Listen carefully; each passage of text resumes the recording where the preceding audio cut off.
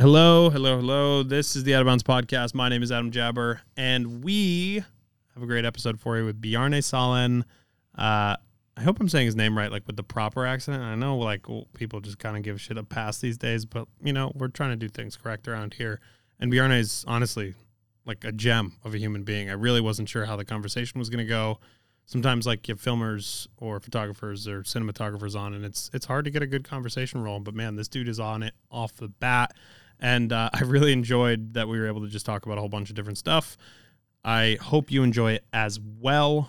The dude's a legend. Obviously one of the best storytellers in skiing. And as always, I'm honored to have these people on the show because they make it happen. Like, I don't know. I don't have shit for shit without these people. So thank you to Bjarne for spending the time with me. And let's jump into some stuff. Obviously, before we jump into that stuff, let's just talk about real quick that we are, I think at this point we're wrapped up with Snowbound, right? So we don't have to worry about that right now. The main thing is pushing people to the YouTube channel, which is just Out of Collective on YouTube. And we've got some awesome stuff going on there, including gear reviews. We got all kinds of like little content-y videos coming out throughout the winter. We got a bunch of new projects happening. There's a lot going on, man. I'm tired. That's why I asked Bjarne if he was tired, because I am tired. And we haven't even seen an inch of snow. It is 75 degrees as I'm saying this right now. So it kind of gives you a time frame estimate of where we're at. So before we jump in, we have some ads today, including one that is very relevant to today's episode. Alpine Vans is a sponsor of the Out of Bounds Podcast. My friend Todd makes some of the nicest vans in existence on planet Earth. You have probably seen them in the 50 Project because Cody Townsend is rocking one of these vans. It's beautiful. Somebody pulled me over on the side of the street the other day and was like, dude, this is literally the nicest van I've ever seen in my entire life. And I would agree. It is so ridiculous that I'm driving one of these things around, and it's so ridiculous that one of these things exists. There's literally a house in your back seat. That is such a thing that like I would have never considered in my lifetime. But man, is it cool. Full layout in the bed. You can actually like fully sleep in this bed. Like, I'm 6 foot, I can lay out and be comfortable. And honestly, it's probably the best sleep I've had in a year is sleeping in the back of this thing because it's cool, it's comfortable, and I'm obviously going on, and it's a huge fan, and I'm a huge fan. But the point is go to alpinevans.com, learn more about the team, learn more about Mr. Todd, and hit him up, Todd at alpinevans.com. Dude, I'm shocked. Like, you got to get more info. Look into a van build yourself. I'm beside myself about how dope this thing is. So, meticulous bordering on OCD. This is fact, actually. Like, he was like, oh, this one that you're getting, it's got a couple warts here and there. And like, dude, does not have a couple warts. It's the most beautiful thing I've ever seen in my life. So, shows you the standard that these guys are at. So, on to the next here. After you hit up Todd at Alpine Vans, we're going to keep selling you stuff here. In the name of capitalism, we are going to hook you up with a great deal on this year's winter sale from Rumpel. Rumpel makes the original puffy blanket. They also make some awesome merch. Wow, look at that hat. Kind of want one of those. It's a dope hat. They make scarf. They make little like coverall poncho puffy things. And they work with people that I know and actually really enjoy very much, like Rachel Pohl, who's a past guest on the show and is one of the best artists in the outdoor space. The stuff is beautiful, and they've been able to put her artwork on a blanket, and it's one that you absolutely have to have. Behind me is Brooklyn Bell's signature model. There are a plethora, I guess you would say, of amazing artist collabs that exist, including a Grateful Dead one at Rumpel.com, and everything's on sale right now. So get your loved ones some Rumpel products at Rumpel.com today. Without further ado, I always say without further ado, and it's always with further ado. Leave us a review on iTunes. Leave us a review on Spotify. Please, please, please help the show grow. Help us keep doing what we're doing. I appreciate it very much. And on to the episode with Mr. Bjarne Salen. Bjarne, tell people a little bit about, first of all, who you are, a little bit about yourself, and then we can kind of roll from there. Well, I'm Bjarne Salen from Sweden, actually. Originally, I've been living in France for about 7 years, and then I came over to the US 7 years ago now, and I've been making ski films and other documentaries around the world for 13 years now. Started my filming company when I was 20, so that makes sense. I think I'm 33 now. Yeah. So I do that a lot for a living. Obviously, I've done it for many years. Worked with athletes around the world, and I also started a van business where we convert cargo vans to some really beautiful adventure vans. I've done it for many years and started a business with that last year as well. So doing kind of both right now, running a couple of businesses, which is challenging and fun, and then I train a lot to be able to be in the mountains a lot. So that's the short version of me. Are you tired all the time? That depends on definition of tired. I enjoy taking care of myself, having boundaries and not work too much and not train too much, and also sleep and hang out with friends, you know? Yeah. So that's probably a good topic. Like what does setting boundaries look like for you, and how do you manage that? I think that's a thing that so many people, especially in this industry, have a very difficult time managing, because there's so much going on all the time. It feels like there's a new opportunity every 5 minutes, and like it's really hard to not immerse yourself in every single opportunity that comes through the door, and also like make sure that you're giving 100% to the things that you really do care about. So what does setting boundaries look like for you?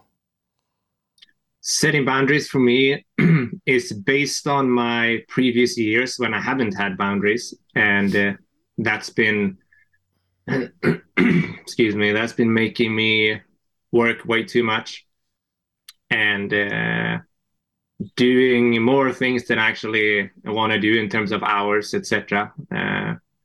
Last year, I worked like 90-hour weeks, many weeks in a row. And I mean, it's possible for a short time, but it's not sustainable whatsoever. You don't get enough sleep. You don't take care of yourself. Because to me, to be able to live a decent lifestyle, you're going to have good sleep and you're going to eat well and you're going to exercise some. I'm not saying everyone needs to exercise as much as I do, but it's like if you have a good balance of that, then you function better as a human, and you can tackle more things in life in general. And the balance for me a year ago was absolutely nuts. Yeah. So starting like this summer was pretty good start for me, because I'm trying to not work more than 40 hours a week approximately, maybe sometimes more, sometimes less. And to me, that's been a hard challenge to not say yes to everything, because opportunities arises. And then if you say yes to everything, then you end up not feeling great in the end. I mean, I've been saying yes to everything for many years, and I think you have to do that in the start in the industry, whatever industry you are in, especially if you're self-employed, like starting filming in the mountains when you're young. It's like, you can't really, I don't feel like that, you know, like you got to say yes and get a foot in the door and get all the contacts out there. And so I think that's okay to do that. But if you still do that for many, many, many years, like a decade later, then, and you're not feeling good, then it's like, well, you got to change that, in my opinion, you know. So that's been a good challenge for me, and take care of my body. You know, I'm not 20 anymore. I got a lot of small injuries coming here and there. So if I want to continue to be in the mountains as much as I have been, I need to find those boundaries and also take care of myself. Yeah. Was there a definitive moment like last season where you were like, fuck, this is too much? Like this, I need to like relax and like tone it back a little bit if I want to keep doing this? Yeah, it was like in February there. It was like we were building vans, and in this new warehouse we have here in Hood River, we have a client we're building a van for, and we're building my van at the same time. And we just kind of, it was a lot of things going on, because I was going to hit the road at the same time, started filming, and I just didn't take care of my body. You know, I could feel it. It was like, I didn't sleep well at all. And at that time I was like, you got to step it down an inch, you know. It was okay. I'm not at all changing my mind that I pushed hard for many months or maybe many years at all. But, you know, when you start feeling not so healthy, then not just health, but it's like patient and communication with others. You don't see your friends. You don't talk to your family as much. It's like the only thing you do is work. And to me, that's not why I'm here, you know? Right. Yeah, I think that's a difficult thing. People always think about like, oh, I want to do this stuff. It's so cool that you do this stuff. It's so like you're living the dream almost, right? But I think managing the relationships in your actual life is one of the hardest things that people can do, especially for athletes, filmer, like anybody trying to make a stamp in this industry. It's like, yeah, you're committing a lot of time. You're away from home a lot, and it's really hard to find a base. And that's one of the things that I'm always like completely shocked by, I think, is that people are able to make that work somehow and still like push whatever this career that they're chasing is. Yeah, that's not easy at all. I mean, it comes with sacrifices like any career, you know, it's about time. If you want to go somewhere, you have to spend a lot of time. But we need to travel a lot, of course, and that's a very luxury problem. So I'm not complaining about that whatsoever. But it does take a lot of time out of your social life. That is for sure. Yeah. Yeah, I think everybody's always really careful about sounding like they're complaining about stuff, because it's like it is a very cool job, and so many people look at it and like, I would kill to do that kind of job, you know? But at the same time, I think it's important to acknowledge that it's not all fun, and it's a lot of hard work to make this kind of shit happen. Oh, it's so much. I'm not complaining whatsoever, and Right. I shouldn't complain. I'm very lucky to be in the position I am, where I can go around in the world and film and climb these mountains and ski them, and getting paid for it, and then building vans as a business as well. It's like I'm very lucky that I can do that. And I would say that I'm lucky that I was able to be in that position to start it, if that makes sense. Because when I started it, that's like up to me if it's going to happen or not. Yeah. So I wouldn't say I'm lucky that I am where I am. I'm lucky that I was able to start it, because most people are not, you know. So that's like, and then from there it's just hard fucking work, you know, to be able to get it going. And it comes sacrifices with that in terms of time and things like that we talked about earlier. So definitely, you know, pros and cons. And like any self-employed, it's like something that many people don't think about is that if you are working for a company and you wake up in the morning and you have your coffee and you're feeling good and you don't think about much of work, and you go to work and you clock in, you clock out and come home. Yeah.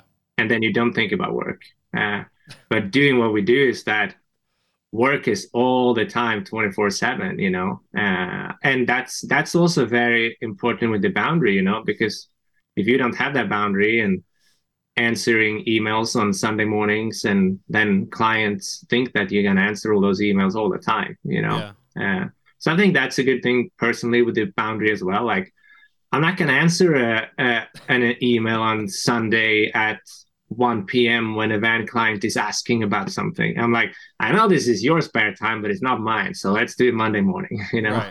Right. Yeah. And I think that's really important, because you're right. When you work for yourself, there is, especially when you're trying to make stuff happen and you're working as hard as you possibly can, like, and you have that kind of grit to make that happen, you almost get in the mindset where you're willing to answer emails all the time. You're willing to do the work extra. You're willing to do all this stuff. So I think finding that vein where it's okay to be like, yeah, Sunday I don't answer emails, like, end of story. Like, sorry, like I'm sorry, but not sorry. Right. Like I need this time for me. And that's a thing that every small business owner, whether it's your personal brand or you work for, you know, you own a big company, I think every business owner has that problem of figuring out where the separation is. Yeah, I think so too. And that separation, the first years for any new business owner, if that is making ski movies or building vans or doing any work when you start your own business, that's, you kind of have to put those hours in for weekends, you know, and get things going. But the thing with the making ski movies and other documentaries is also obviously a big passion. So it's it blends in very often. So, but again, I'm more than happy and grateful for being in this position. That's for sure. But it's a reality. Like, every job is not fun. Sometimes I'm also like, this fucking sucks, you know? Yeah. That's how it goes. That's actually an interesting point too, is like, because this is something that you're so passionate about and you do it because you love it and you decide to make it a career, Do you have a hard time with that sometimes? Like, or have you just fully accepted the fact that like this is what I chose and I love working in this? But you know, sometimes, because sometimes I feel like, yeah, my life is skiing, my life is talking about skiing, my life is doing this kind of stuff.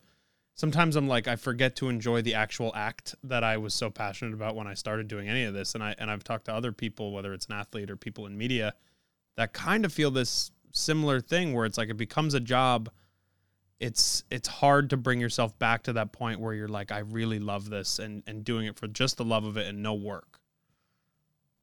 Yeah, definitely. I mean, my first 5, 6 years, I feel like it was just fun, and it was my job too. But it was like, oh, it's just fun anyway. You know, Yeah. it didn't feel like I was working nearly. But now it's like skiing is still fun and a passion, but it's not at all the same as 10 years ago. You know, it's like I'd say 90% of my skiing days I'm in work mode.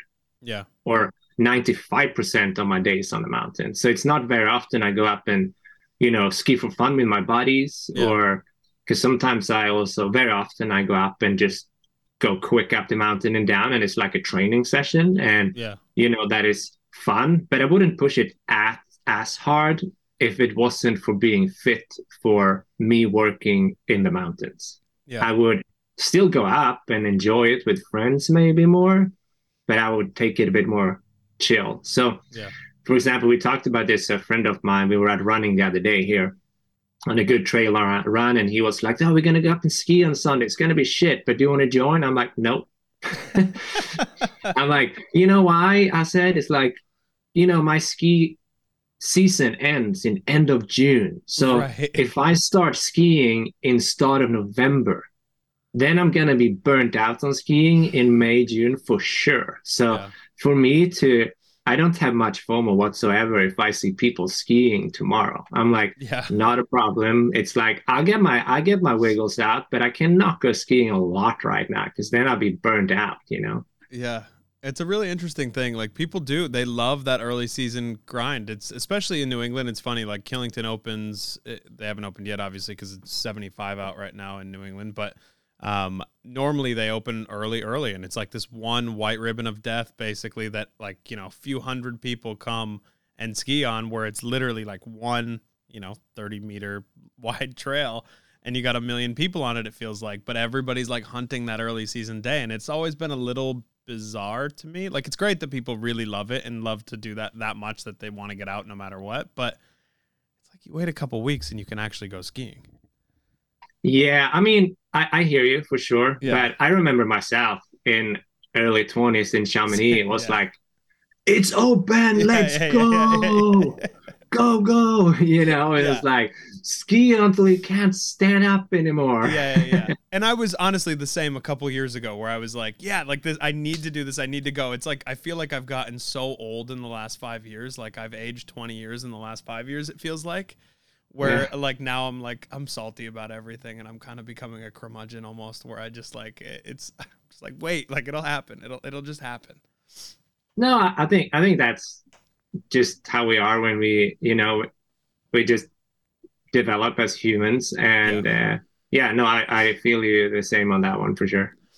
Let me ask you then about the van business, because I think that's an important one to touch on. Obviously, why did you decide that you wanted to get into building vans? I have a couple of friends that do this on the side, and obviously we have Alpine Vans as a sponsor of the show as well. But like, tell me a little bit about why you get into it, because like I've looked at my friends build vans, I've looked at Todd build vans, and it stresses me the fuck out. So why would you want to get into this business, and what was like the switch that turned where you're like, this is the thing that I actually want to do? What stresses you out though? There's just so much going on. You're putting a house in a car. You know what I mean? It's like you're literally taking a house and you're stuffing it into a van. That's what stresses me out. Yeah, it's like I feel like running a van business is running 5 small businesses in one. What I mean, like there's so many things. It's so why I got into it. I always enjoyed traveling a lot, and doing it for work. Filming is a huge thing to me that's been changing my life, and I'm so grateful for being able to do that. And then when I came to North America, it was a lot of things in North America that you can access by having a van, and it's a bit different because before I was, traveling all around the world to all these different places, but you didn't need a van for that at all. And then I came to North America, and I always, looked into tiny houses and vans and stuff, and then I just decided, even before I started filming the 50 project, I was like, I'm gonna build a van just for fun. So I bought an old Chevy Express passenger van from Southern California, and I drove it all up to Northern California, where I lived at that time, and decided to convert it. And it was just fun. I looked at videos, how to do things, and I feel like the creative side of me it's always been a big part of me. So I designed the whole van in my head. I have this ability in my head that I can design every little inch in my head, and then after that put it into reality, basically, right? And so I built this van, and then I started filming more and more in North America, and then I used it all winter. Then I sold it and made another one, and then I kind of did that 4 years in a row, where I built the van, built it nicer, more functions in it, and I was just like, why not start a side business and see how it goes? Let's give it a try for a year, and then I can pull out if I want, because it's not that much of a commitment the first year. And then I was trying a whole year, and I was like, well, we have a good team, we have a warehouse, it's going really well. People love our vans because they're very different from the average factory van out there. And that's the kind of people I want to work with too. So we decided to continue, and now it's full on. We started building another couple of vans 2 weeks ago that are finished in mid-January. They're both already sold, actually. And then we have some more clients and building our own vans. So that's kind of how I got into it, by living in them too, because I think creating a house is easier for people because they lived in house, so they can refer to their own experiences.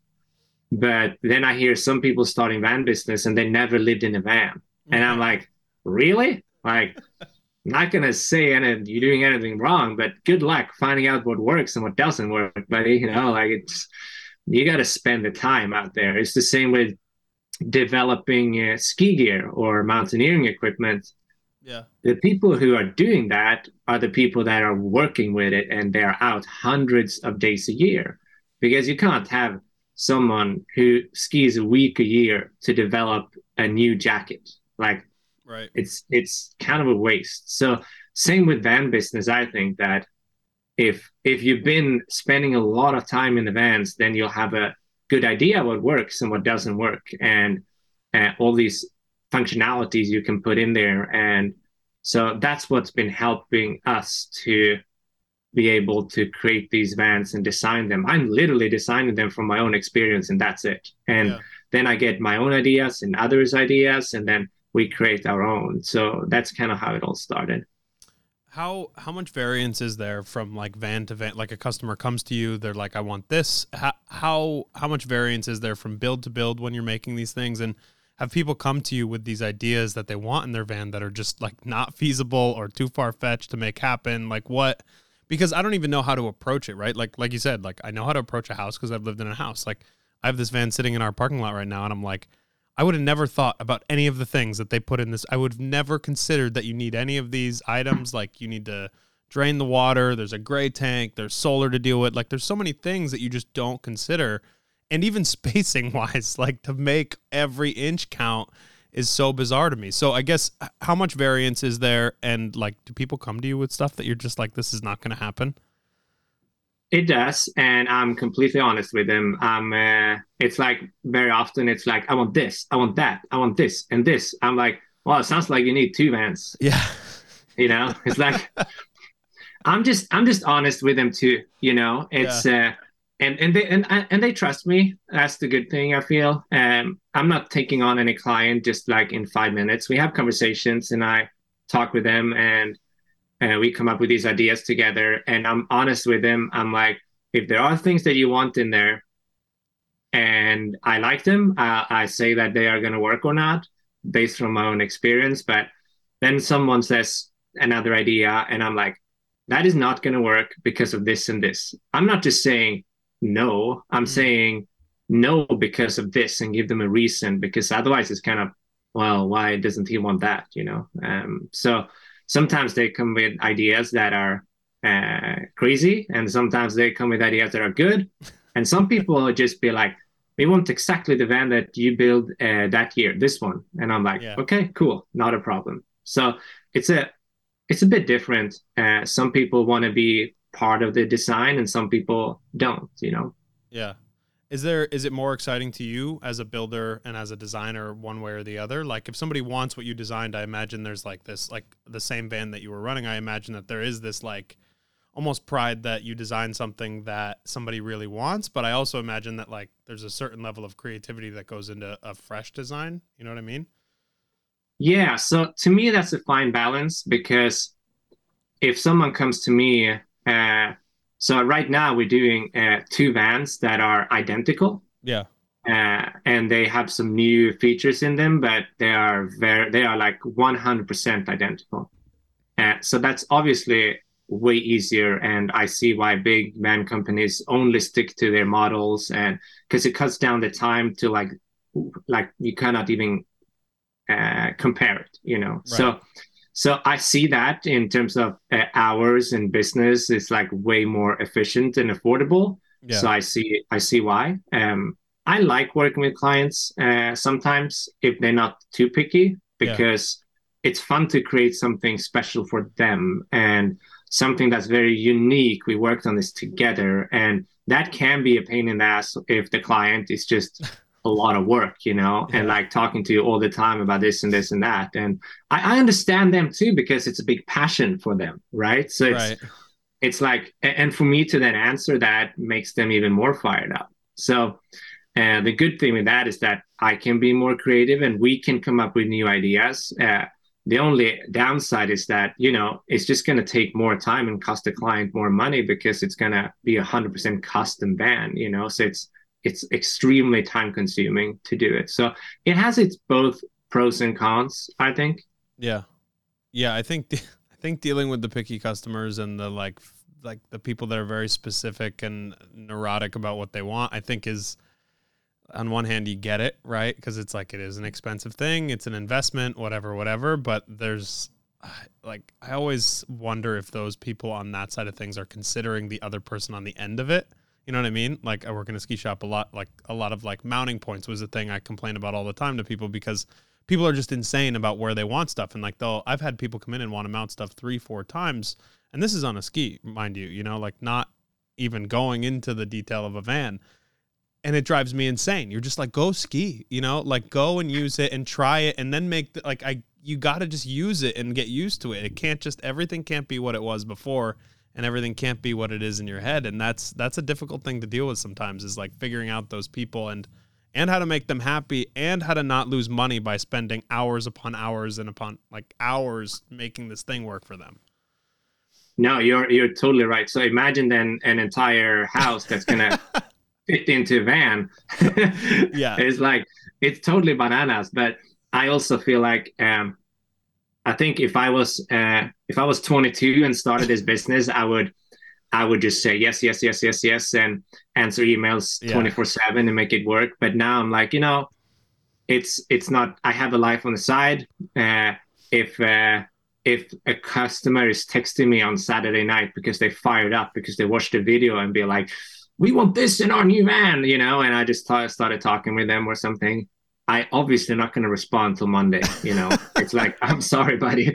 Like, but then, like you said, it's a fine balance, it's like, you don't want to lose the customer, and then on the flip side, I'm like, I'm also like, need to have my boundaries too. But then I was emailing with some clients the other week and I got a bit frustrated and I was like, well, Bjarne, they're spending a lot of money on this van. So that's also why they want to know about these 2 inches. And I was like, if I was gonna spend that much money on a house or a van, I would also like to have a lot of question answered. So I try to put myself in their shoes Yeah. uh, as much as I can to like understand their thoughts. Yeah. Yeah, it's difficult. It's funny you mentioned that. Like, I got a second phone like a few months ago. I don't know where the second one is, but I got a second phone because people were texting me about ski stuff like Oh, really? 3 a.m. on a Friday night, like hammered, texting me about, oh, this ski is this ski is that, this boot, like I need this bike. I'm thinking about this build kit. I'm thinking about this thing. And after a certain point, I was like, fuck this shit. Like I can't even see it, because if I see it, like the part of me that's like, oh, I need to answer is like stressed and needs to like answer it. So like I have a phone that stays in my car when I get home, and I have a phone that like I can like have my friends and like all the people in my life like in. And I think it makes life a little more confusing sometimes, and it makes it a little more but it's worth the extra money per month to me in my sanity to make it work that way. I think that's smart to have that boundary. I think that's clever. Yeah. So far it's been okay. It is confusing, and I actually end up answering the work phone less often than I was expecting, but you know, it is what it is. It's, I guess, to some extent to be expected. So, let me ask you about the 50 project. Obviously that's where people I feel like know you the best from, especially as of late. Like I think you do a great job, and Cody does a great job of like, you're both characters in it, right? Like people feel attached to the both of you because of the dialogue back and forth, because of you guys being partners in the backcountry and doing this whole thing. What is the experience been like for you, and how did you get involved with Cody in the first place? Well, how I got involved, I guess we can start with then. It's I was helping to film this eclipse film that Salomon did in Svalbard. When we were filming this photographer, Ruben Krabbe, who was capturing this amazing photo, and I was part of filming that on that trip, helping out. And Cody was on that trip, and that's the first time I met him. And we were just like starting to be buddies on the trip, the same as the other athletes. That's just how it is on those trips, you know. And then after that, I came to visit him a couple of times in Tahoe just to ski for fun. Yeah. Because I like to do that. I don't like to only have working buddies. It's like also fun to ski on the side with no cameras and just have fun. Yeah. So I did that, and then he asked me about this project, and it was funny because 3 months prior to the project, which was now, what is that, like 4 or 5 years ago now, when he asked me about this, I decided I want to see more in North America. You know, I'm like, I don't want to film in one spot only. I haven't been in North America that much. I'd like to see it more. I should combine that with filming, I felt. And then a couple of months later, he called me, and I was like, yeah, sounds great. Let's do it. And he was like, yeah, no, you know, I have this project. I'm like, dude, that sounds like a big project. Like, I don't know all these mountains whatsoever, but you know, I'm in. That sounds great. Let's do it. And then we were like, yeah, 2 to 3 years, you know, we could probably pull it up, you know, like.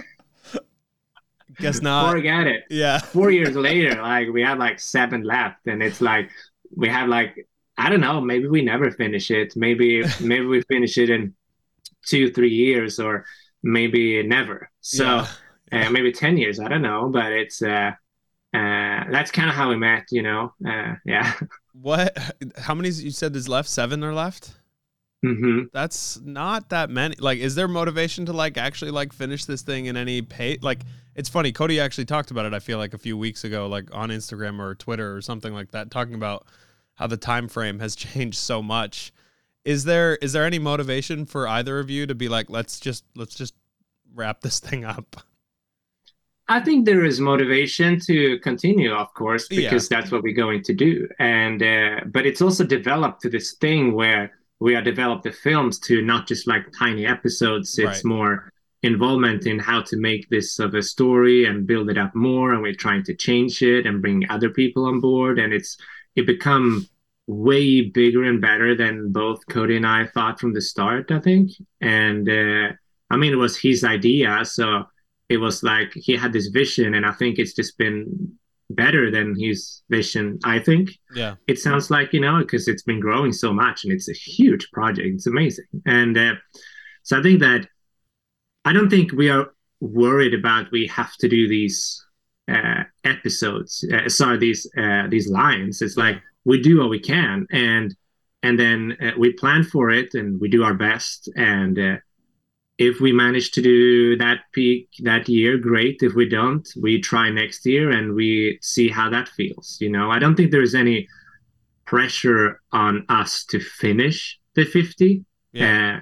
There is pressure on making episodes. If you make a whole new season contracts with sponsors left and right, then we have pressure to make episodes. But that's not, I mean, of course, that's tricky, but it's easier to make episodes than tick these lines off, because the 7 that are left are some of the harder ones, which means they take a lot of time. We're not going to just rock up to one of the trickier ones and then run it up and ski it down. We might spend a month to see conditions and make sure that if snow falls down or there are slough coming, we know where that slough is going. And like, we're not going to take those risks of just spending that little time there and just run up. And so I think that's been a huge thing to realize too, that we do what we can this season, and then we assess after and see how we feel. If the end of the season and Cody's like, what, Bjarne,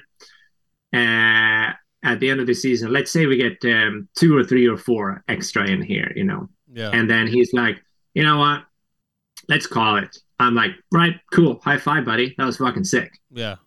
We don't have to have those 50. I think both of us would be very excited if we managed to do it. But I mean, I don't want to sit in a sofa and be like, yeah, we're going to do it, because then you don't even have to go. I think we just have to go and try. Fischer Skis is a sponsor of the Out of Bounds podcast. They've been one of our best sponsors, one of our longest running partners. And I am every year, I'm more and more psyched to get involved with these people and keep working with them and keep exploring the possibilities of working with a brand, and also keep exploring my just product. I love talking about product. I'm sure people have heard this. I'm sure people have watched a review or two on the YouTube. Like, I'm a product nerd. It's what my background is. It's what I care about. And this stuff is about as nice of a product as can possibly exist. And I'm glad people are not sleeping on the product anymore. The stuff has gotten so good. It's consumable now. Like, people understand what the product is. They're getting the message, and they're getting that skiing Fischer shit is a dope thing to do. So get yourself a pair of new Rangers. I actually am going to talk a little bit about the Fischer Hannibal, because it's probably getting into touring season, I hope, by this point. A couple weeks out. Like, it's 75 degrees outside right now, and I'm not happy about that. But the Fischer Hannibal is, I mean, it's a phenomenal ski. Lightweight, skis exceptionally well. And man, like, that's my go-to for a touring ski. It's strong enough. Like, I'm 220 pounds. Like, it's strong enough for me to ski on in just about any type of condition, but it's fun. It's exciting. Like, it's actually a ski. It's a touring ski that you actually want to ski on. So check out the Hannibal 96 or 106. Either way, just obviously the shapes are actually a little bit different. Maybe that's not obvious. The shapes are a little bit different depending on the width that you go with. Obviously, they've got the really, again, maybe not obvious, but they have these really nice little skin notches. And as I said before, the product is exceptional. So fischersports.com, check that stuff out. If you have gear questions, please reach out to me. Just hit me up either on email, adam@outofpodcast.com, or on the DMs, because I love to help people out with their gear. And I promise I'm going to try to put you in Fischer stuff first, but if I can't, I'm happy to answer any and all questions. Next, we have our friends at Deuter. It's Deuter from Hans Deuter, not Deuter, okay? Deuter makes the best backpacks in the world, on planet Earth, point blank, end of conversation, no more talking about it. It is, they're just the best. Especially this new Freeride Pro 34 Plus backpack that I just got. We've actually, X had a different one, so I've been playing with it quite a bit, actually, and I had to get myself one. Multiple ways to carry your skis, your ice axe, your snowboard, your pocketbook, whatever you want. Like, you can carry anything in this pack. It's extremely comfortable. It spreads out the weight on the pack really, really well. It's accessible from the top. It is tons of different pockets. I'm a huge fan. So go to Deuter, DEUTER.com and check out a new bag. I mean, whether it's like the travel stuff or it's a ski pack like this or it's a hip pack, hiking pack, whatever, Deuter makes the best stuff, point blank. And I think anybody would tell you that. And I hope that you guys will check out their stuff. Deuter.com. Thank you very much. And back to the episode. What has been the most challenging aspect for you? Not just obviously athletically, like it's very difficult and there's a lot to it. And, you know, as a mountaineer, there's so many details involved with doing stuff like this, but I'm more interested in, as a storyteller and as a filmer, like what has been the most difficult part about doing this project for you so far? Personally, I don't feel climbing or skiing the mountains have been the hardest thing. And I'm not saying that to sound like a I don't know how to express myself in English, but like an idiot.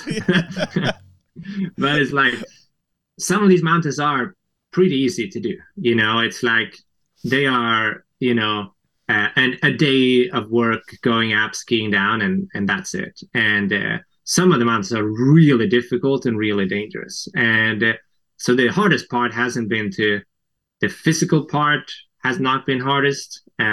It's always tricky to find good storytelling and good filming when I'm at the same time trying to think about safety, where we at, snowpack, and okay, that person is there, we can get a shot over there. Oh no, we can't because there's a rock over there that might fall on us, and that has more of a convex over there, so I should not go there. Like my mind like goes like that all the time. Yeah.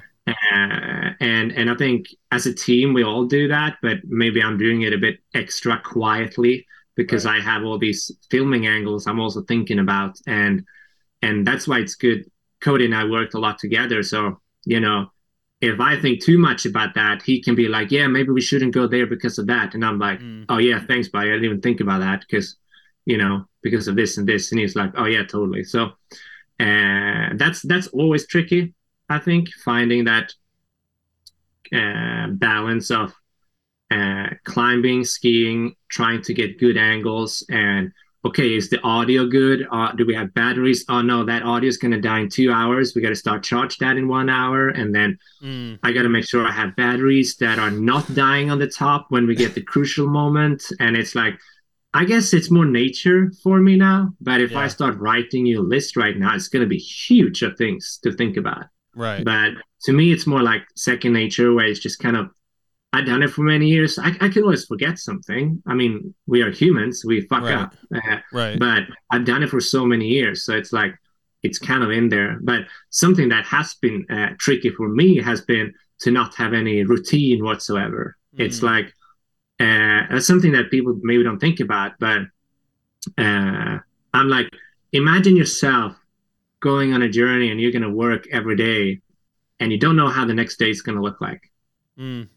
Like, you're not going to have any routine. You're not going to be able to chat with friends as much. You're not going to be able to keep up business because you don't know when you can have meetings or do emails. And, you know, talking to my family back home in Sweden, I can only do that in the mornings, and then keep in touch with friends. And that kind of routine has been a big challenge for me personally. It's been very hard without knowing what's going to happen the next week and just go with the flow. And I think I'm an easygoing person in many ways. That's what people have been telling me, and that's been helping me to be able to do this. Yeah. But that's been a struggle for sure. Like I talked to, you know, the team with it too. It's like that's not been the easiest thing for me to always say yes and be on the road for these months and not have any routine whatsoever. Forget yoga, meditation in the morning and do your coffee routine. Like, out of the window for 4 months and then come back to your normal life after. That part to me is probably the most stressful aspect of things, right? Because you're just doing, like, you're just acting, right? Like, you're just going through the motions of like doing whatever is in front of you. And I think there's a really beautiful part about that, because you are just like living in the moment. You're doing whatever, like it's literally the definition of living in the moment, because you have no routine, no choice, no anything. Like it is, you're taking what life gives you.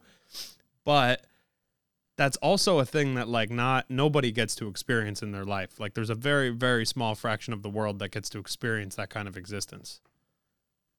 Totally. I'm always about, I always have the philosophy of, live in the moment and take things in where you are right now in the universe, and it's going to be beautiful. And some people definitely agree. And then they are like, I did that for a month and that was so cool. Actually, it was 3 weeks, Bjorn. It helped my life. And I'm like, awesome, do it for 4 months and see how you feel, buddy. You know, like it's a very good challenge, so to speak, if that makes sense. And it's that's probably been, and that's something I'm not like, I can say it in an interview podcast, you and I chatting, we can talk about it so people understand the backstory of it, so that's been probably the hardest thing, to not have any routine or not knowing what's going to happen the next week for, months. Yeah. And I'll jump back kind of to some 50 stuff in a second here, but like I do want to talk to you about, because you mentioned before we even got on like actually recording, about doing yoga, meditation, like this kind of stuff. Like what benefit do you think that stuff brings you in your life, specifically the meditation aspect of it? Because I've kind of been diving into it a little bit more lately, and listening to podcasts talking about the benefits of it and the different types, and like how it benefits your brain and the actual like sciences behind it, I guess. And I'm still kind of processing some of the things that people find important about it. So I'm wondering what you find beneficial in doing like a morning meditation routine. Like what does it give you? First, I didn't realize what it gave me. I started meditating just 5-10 minutes for some years ago, and I added on 1 minute only every Monday. So I started 5 minutes to just get into it, and next week 6 minutes, and then I did that for like many weeks, and then I was suddenly meditating for more than half an hour, every morning, and I didn't feel that difference. I was like, I gotta give it a half year or a year try, but then I stopped, and I was like, holy moly, that was not good. So and I was like, oh damn, that was so big difference. So I've been bad at taking that time the last couple of years, but I recently started again, and it helps me with frustration, or it helps me with patience. It helps me with be even more present with people. And it helps me with so many, like it helps me with communication, with relationships. It helps me with a lot of things in life, I feel. I don't see it straight away, and I don't think it's very easy to feel the difference maybe the first month or two, but just continue to do it, and then it makes me it makes a huge difference. I don't think I feel the difference when it comes to training or being in the mountains to me, but meditation and yoga helps me a lot to, I'd say, like, maybe it sounds a bit cheesy, but cheeky or cheesy? What do you say in America? Cheesy. Cheeky is like almost like you're being a dick. Like cheesy is like romanticized almost, Yeah, exactly. So that's a bit how I feel. It's like, it actually helps me be a better person in everyday life when it comes to those things, I feel. Yeah. One of my closest friends like started getting into this kind of stuff. He actually like quit his job, moved down the road, like lived out of his car for a year and a half or something like this. And he came back and he's like, oh, I've been meditating every day, been doing all this stuff. And like, sometimes I'm like, oh, this dude's gone off the deep end, right? Like he's far into like himself and like his own head and all this shit. But the meditation aspect of it, like I'll see him and I'll watch him take the space and the routine of this thing. And it has very much actually changed the way that he engages with other people too. And I think just the small things in his tendencies, like it almost seems like it's a good reset. It's like when I wake up I act like a crazy person almost, right? Like I do whatever my first thing is, but like almost always the second thing I do every single day is get a cup of coffee, right? Like I have to. If I don't and I'm on the road and I'm doing whatever, I do not function for the first 3 hours of the day. Like it feels like it takes so much longer for me to actually get in that routine. And he used to be like this too. And the meditation aspect of it is almost, it seems like that's replaced that for him, you know? Yeah, I can see that, you know. Yeah. I think everyone's got different positive things happening from meditation towards them, and I can totally see that could be a good routine to start with the morning with some meditation, and not have the coffee start your brain, or not have the coffee start your day. Like have yourself do that. That's something else. I like to work on personal stuff, and that's one of the things I'm working on right now, is to have me start my day and my creativity, and not the coffee straight away. Yeah, it's a difficult thing. I mean, I live in Oregon. We love our coffee. We talk about coffee all the time here. Come on, it's like coffee roasters left and right. I'm surprised you haven't started a coffee brand yet. Like it makes sense. That would have been a lot easier, I feel like, than starting wait a couple of years. Yeah, exactly. There you go. You're gonna get finished with the 50 project, and then that's gonna be the next venture, I feel like. It's funny. You're right though. Like that is how it's either I start my day with my phone way too often, or I start my day with coffee way too often. And you're right. Like you're not starting your day like that thing. It's not even the coffee itself that's the problem for me ever. It's the fact that like it is my start. Like it's the alarm clock of the day. You know what I mean? Yeah, but it's also a nice ritual. It's a nice routine. You know, nice. Like many people that stop coffee, they don't miss.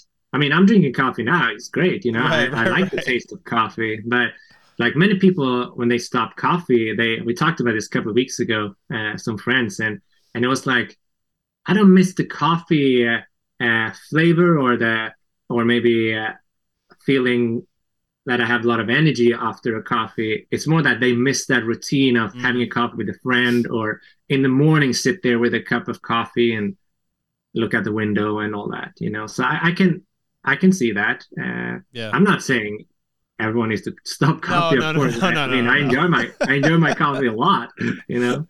No, that's complete. It's almost like sacrilege, like to talk like that. So I don't think that's not where I'm going with it either. It's funny though. People do have almost the same attachment to alcohol sometimes, right? Like where they don't, and like people don't necessarily. Some people obviously very different in their relationships, very toxic with alcohol, and I'd actually probably argue that's a lot of the people out there have a toxic relationship with it. But I think people have that routine. They want to go skiing and then have a beer. They want to go do, like, it's the routine. It's like the method in which they're going to, it's like it signifies something, the end of a day, like the closure of an agreement, the finality of something is almost why people drink in a lot of cases too. And I think especially like outdoor athletes, you see it all the time. It's like everybody ends up back at the van, they have a beer, they move on with their day, right? Like or you meet at the bar after a day of skiing. Like that's a thing in this industry because it's like culminating the closure of things in some ways.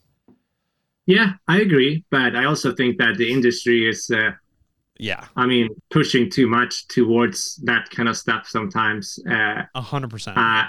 When you see that, I think that there are other things you can do and without having a beer every day, like 100%. I have pretty strong opinions about that. I would love to hear them. I mean, honestly, because I struggle with it a lot, right? Like I go 3, 4, 5 months without drinking sometimes, like, and I feel amazing. And then I have a few and I'm like, oh, it's kind of nice. And then I realize that like I'm back in the routine of like having really a few, you know, and it makes a big difference. And it's really interesting to see. There was a study that was done recently talking about like it takes 61 days, something like that, for alcohol to actually like fully leave your system, to clean out of your body. Like that's a crazy thing to me that something can affect you that much for that long. Yeah, I'm not surprised. I mean, I'm not going to go into numbers and statistics and all that because I haven't studied it, so I don't know all those numbers. Because there's probably someone listening here and be like, okay, I'm going to hear what they say now, then I'm gonna go to internet and say that they said this and this, because people don't want to do it in person anymore. They write things online instead. Yeah, exactly. So it's like you gotta be careful. Yeah. But what I feel about that is that I talked to my brother about it. He's an extremely good athlete, and he works as an international mountain guide in Chamonix in France, and very, very smart in many ways and take care of his body. And now he's in med school, and he started reading more and more about alcohol, like it kills so many people in the world. It's absolutely nuts that we even having it being advertised like that, like cigarettes many years ago. But it's like, I mean, I enjoy my bourbon, on a Friday, Saturday night, have a bit of bourbon, amazing. But personally, I don't drink Monday to Friday anymore, and I only allow it a little bit in the weekend. I've never been a party person, so it hasn't been a big step for me. Like if someone told me we're not going to drink for a year, I'd be like, hey, I don't care, Yeah.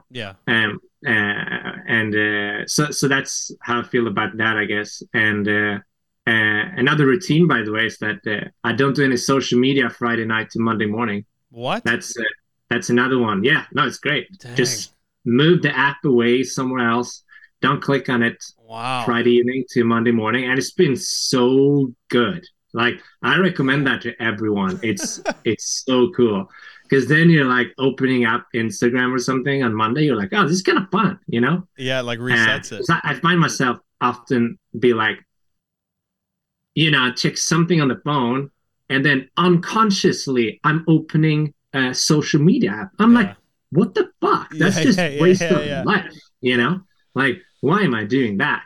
So I'm not saying it's from everyone. I'm not saying, I'm not perfect in any way. I'm just saying that that's definitely really good to try.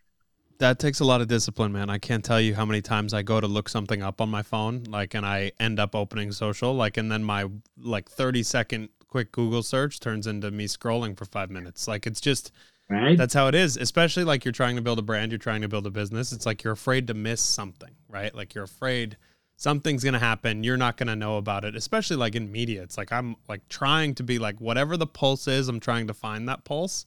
So it's hard because you're always searching for shit to talk about. You're always searching for stuff. But I actually really like the idea of Friday through Sunday, you just cut it out. It actually probably would benefit me a ton to do something like that. But I don't know if I'm disciplined enough.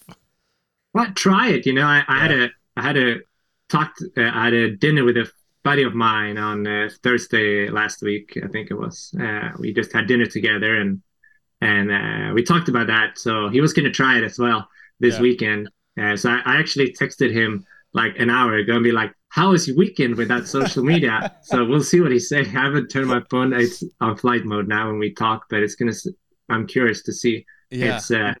It's like social media is great in many ways, and I use it for work all the time. Right. If it wasn't for that, I would probably just have, my close friends on there and share some stuff. But it's amazing in so many ways, but it's also a better life without it, if you ask me.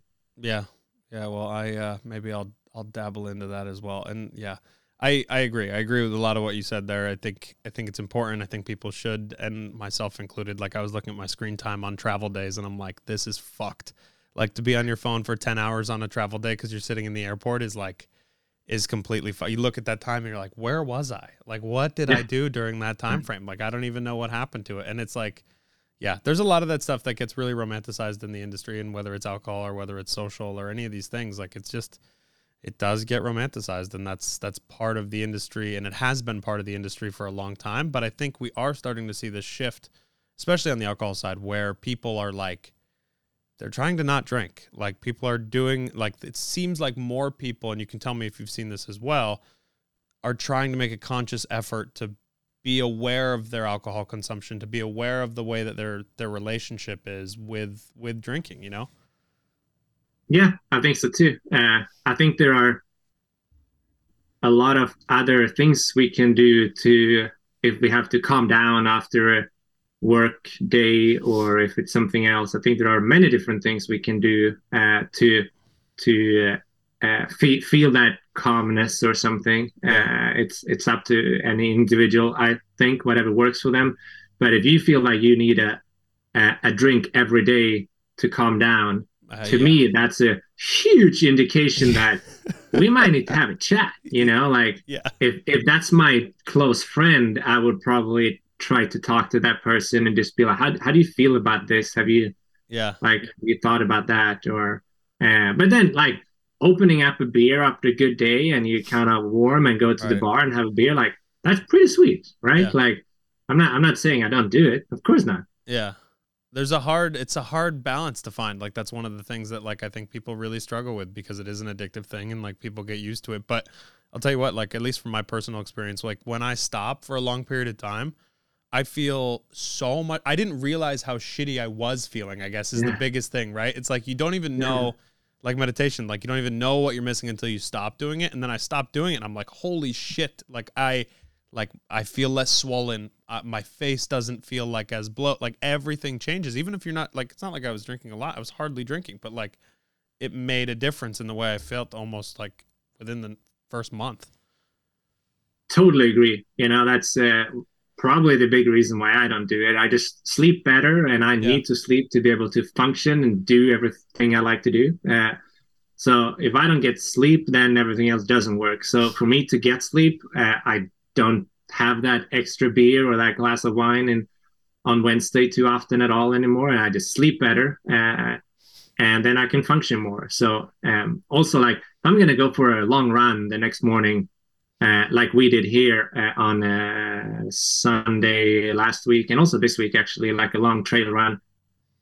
Of course, I'm not going to have something to drink the night before if I'm going to, run for 2-3 hours the next morning. It's like I can feel that difference very much if I have a drink or two, or if I don't, if I exercise a lot the next day. Yeah. But some people can still exercise and good for them. I guess I'm too sensitive. I'm kind of a sensitive dude when it comes to a lot of things. So that's stuff too. Yeah. Yeah, for sure. I feel that wholeheartedly. It's like, it feels like things affect me a lot more and I'm watching it affect people less, they're doing the same thing or more. And I'm like, I don't know how you function, like I shut down.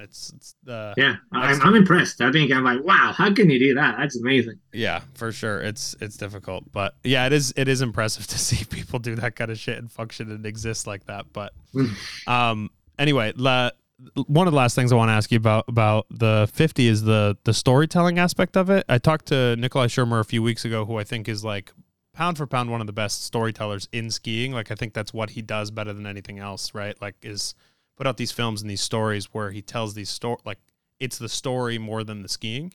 And I think that's the same reason that people have attached themselves so much to the 50. It's not about the skiing. It's not about the lines. It's about the way that watching you guys go through the motions makes them feel attached to you as people. I think that like sells the whole thing, so to speak. So was that conscious? Is it just yours? Like, is it just the style that you guys decided to shoot this in? Is it the style that you decided to make this work in? I really appreciate it. And I think that that's been one of the highlights of this whole project. And the reason that it's been so successful to me is obviously it's hard. It's a challenge. Like without that, would not be relevant because anybody can go out and do whatever. But I think the athletic feat mixed with the way that you're telling the story makes it so relatable to people. So how did you decide that this was the route that you guys were going to go? I think it's been developing more and more. Okay. But I also think that, think about it. If you do a film if you do a project with this many episodes and it's only about, we went here and we skinned up here and then we turned around and then we tried it and it was sick and we got it. Yeah. All right. Yeah. Let's do 60 episodes of those and see if people like it. Like, I doubt it. Yeah. It's not going to happen. So it's like, Cody's very good at now we actually write out the episodes a little bit before. Yeah. Not exactly, of course, because you can't write whatever you're going to do when you climb a mountain, but in terms of the story, we're trying to, he's very good at writing things down. He's got family that are like into journalism and things like that. So he's kind of having it in his blood a little bit, which is awesome. Yeah. And then we kind of talk about it together, how we can make it better from our thoughts. And it's just more challenging and it's more fun. It's more giving. Because to me, if someone asked me, do you want to come and film 50 peaks in Europe? There is no story. We're just going to climb and ski them and show how cool we are. I'm like, no. Yeah. You know, I don't think so. Yeah. So that's why it's so interesting to go into different stories that are still connected to the mountains. And I think, to me, making a film is okay. So to me, make a film with no story, like most people can do it these days. You either do it with your phone, or you buy a cheap camera these days that have good enough quality to put on YouTube. Like, that's actually something that most people can do, because most people have a phone, Yeah. which you can film pretty good quality on these For days. So that's something that most people can do, I think, in the world. And that's pretty easy to make a film. But to make a film with a story, you got to have some knowledge and passion, and you got to kind of try different things. And that's really, really hard to make a film with a good story. Like, Yeah. that is something that most filmmakers are struggling with, because if you don't have a good story, it's just not gonna be as good of a film. You know, like, I think if you look at the film festival and what was in the ski films or adventure movie festivals like 15 years ago, it was like the coolest, best cinematography, and they didn't think so much about story, in my opinion. These days, it's like, if you don't have a story and you try to make a film, it's not going to go down well if it doesn't have a good story, because it's very easy to make a film with some cool ski shots, you know. Totally. It's not that hard. So to make a good story is something we're working on a lot, and then try to make it as good as possible. And I think a film can be, it changes 3 times. You make the story and it changes 3 times. The first time is when you're planning your film and you are making the story up a little bit in the start, and you're like, this is where the story is going to go. And that's the first step of a change in the story, because we're starting it, right? Right. And the second one is when you're actually out there filming, because it's not going to go exactly what you think. So then the story goes a little bit, then the film is changing a little bit again, all right? And then when you're in the editing room, then it can change again. So I think you, as a filmmaker, making stories like that, I think we are very open to all those 3 steps. I think it's important. Yep. Kind of stick to it because you have a good plan, but also be open to wherever that comes, right? Yeah. I think that's been making the 50 very popular, and people want to follow it. But I think that's one thing. The other thing is that we're just very human, and we don't make fake things right all the time and make it, we don't want to show that because it makes me look weak. Like, of course we're going to show that because the audience going to love that. Part. They feel like way more connected, you know? Like, it's like funny when athletes, sometimes I've been filming for many years, like, no, I don't want them to film, don't film this, Bjorn. I don't want them to see me be bad at this. I'm like, what? Like, don't you want to be human and have a film that people are going to like? Like, to me, that's like a no-brainer, you know? Yeah. It's funny. So like there are a couple sides. Yes. Yes to everything you said. It's funny. Like, this is basically the conversation I had with Nico a few weeks ago or whatever. And I think it's 100% true. I think the storytelling makes everything, and being authentic and being real makes everything. But there is a person that I actually wanted to ask you about, who I think nobody knows anything about, and has made a career after just being seen as like this perfect, almost like ghost-like figure in Seth Morrison. It seems like everything he does is the way he is, and is the way he exists, and like he doesn't give a shit if anybody knows anything about him as a human. It seems like he would actually rather people don't know anything as a human. What, you worked with him 2011, you worked with him on The Ordinary Skier, right? Like, a little bit at least. What is he actually like? Can I ask you that? What is it like to actually talk to that guy and be around that guy? Because I'm trying to get this fucking guy on the show, and like, he answers me at least, which I feel like is a huge win, but he's like, nah, fuck that, nothing to talk about. So what is he like? I haven't spent that much time with Seth, but definitely some, a little bit in Chamonix a couple of times, and I think he's just like a quiet and nice guy, the little I know. Yeah. I haven't been on like big expeditions with him or like that. And also in 2011, that's like many years ago, I was just like, holy shit, I get to film with these guys. Wow. Yeah. You know? So, but now I I remember I was skiing in Chamonix, France for, I don't know, 4 or 5 years ago. And we were up on, I give the midi on the top there and it's like hard crew, you know, gonna drop into something. And I see him there and he's a bit quiet. And I'm like, I'm gonna take the piss out of him. Yeah. So he like next to me and I'm like, hey dude, don't take my line, dude. Yeah. Get in the line, man, like everyone else. And everyone's looking at me like, oh, you saying that Sepp Morzone? And then I was like, hey buddy, how's it going?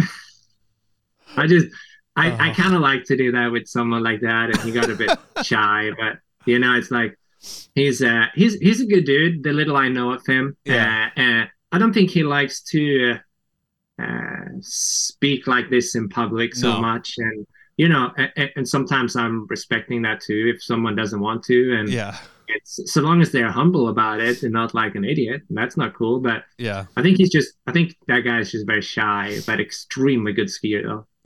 Yeah, for sure. I want to like crack that egg open, so to speak, a little bit more, and he won't do it with anybody. So I'm like, he hasn't even answered anybody. So I'm like, okay, he answered me.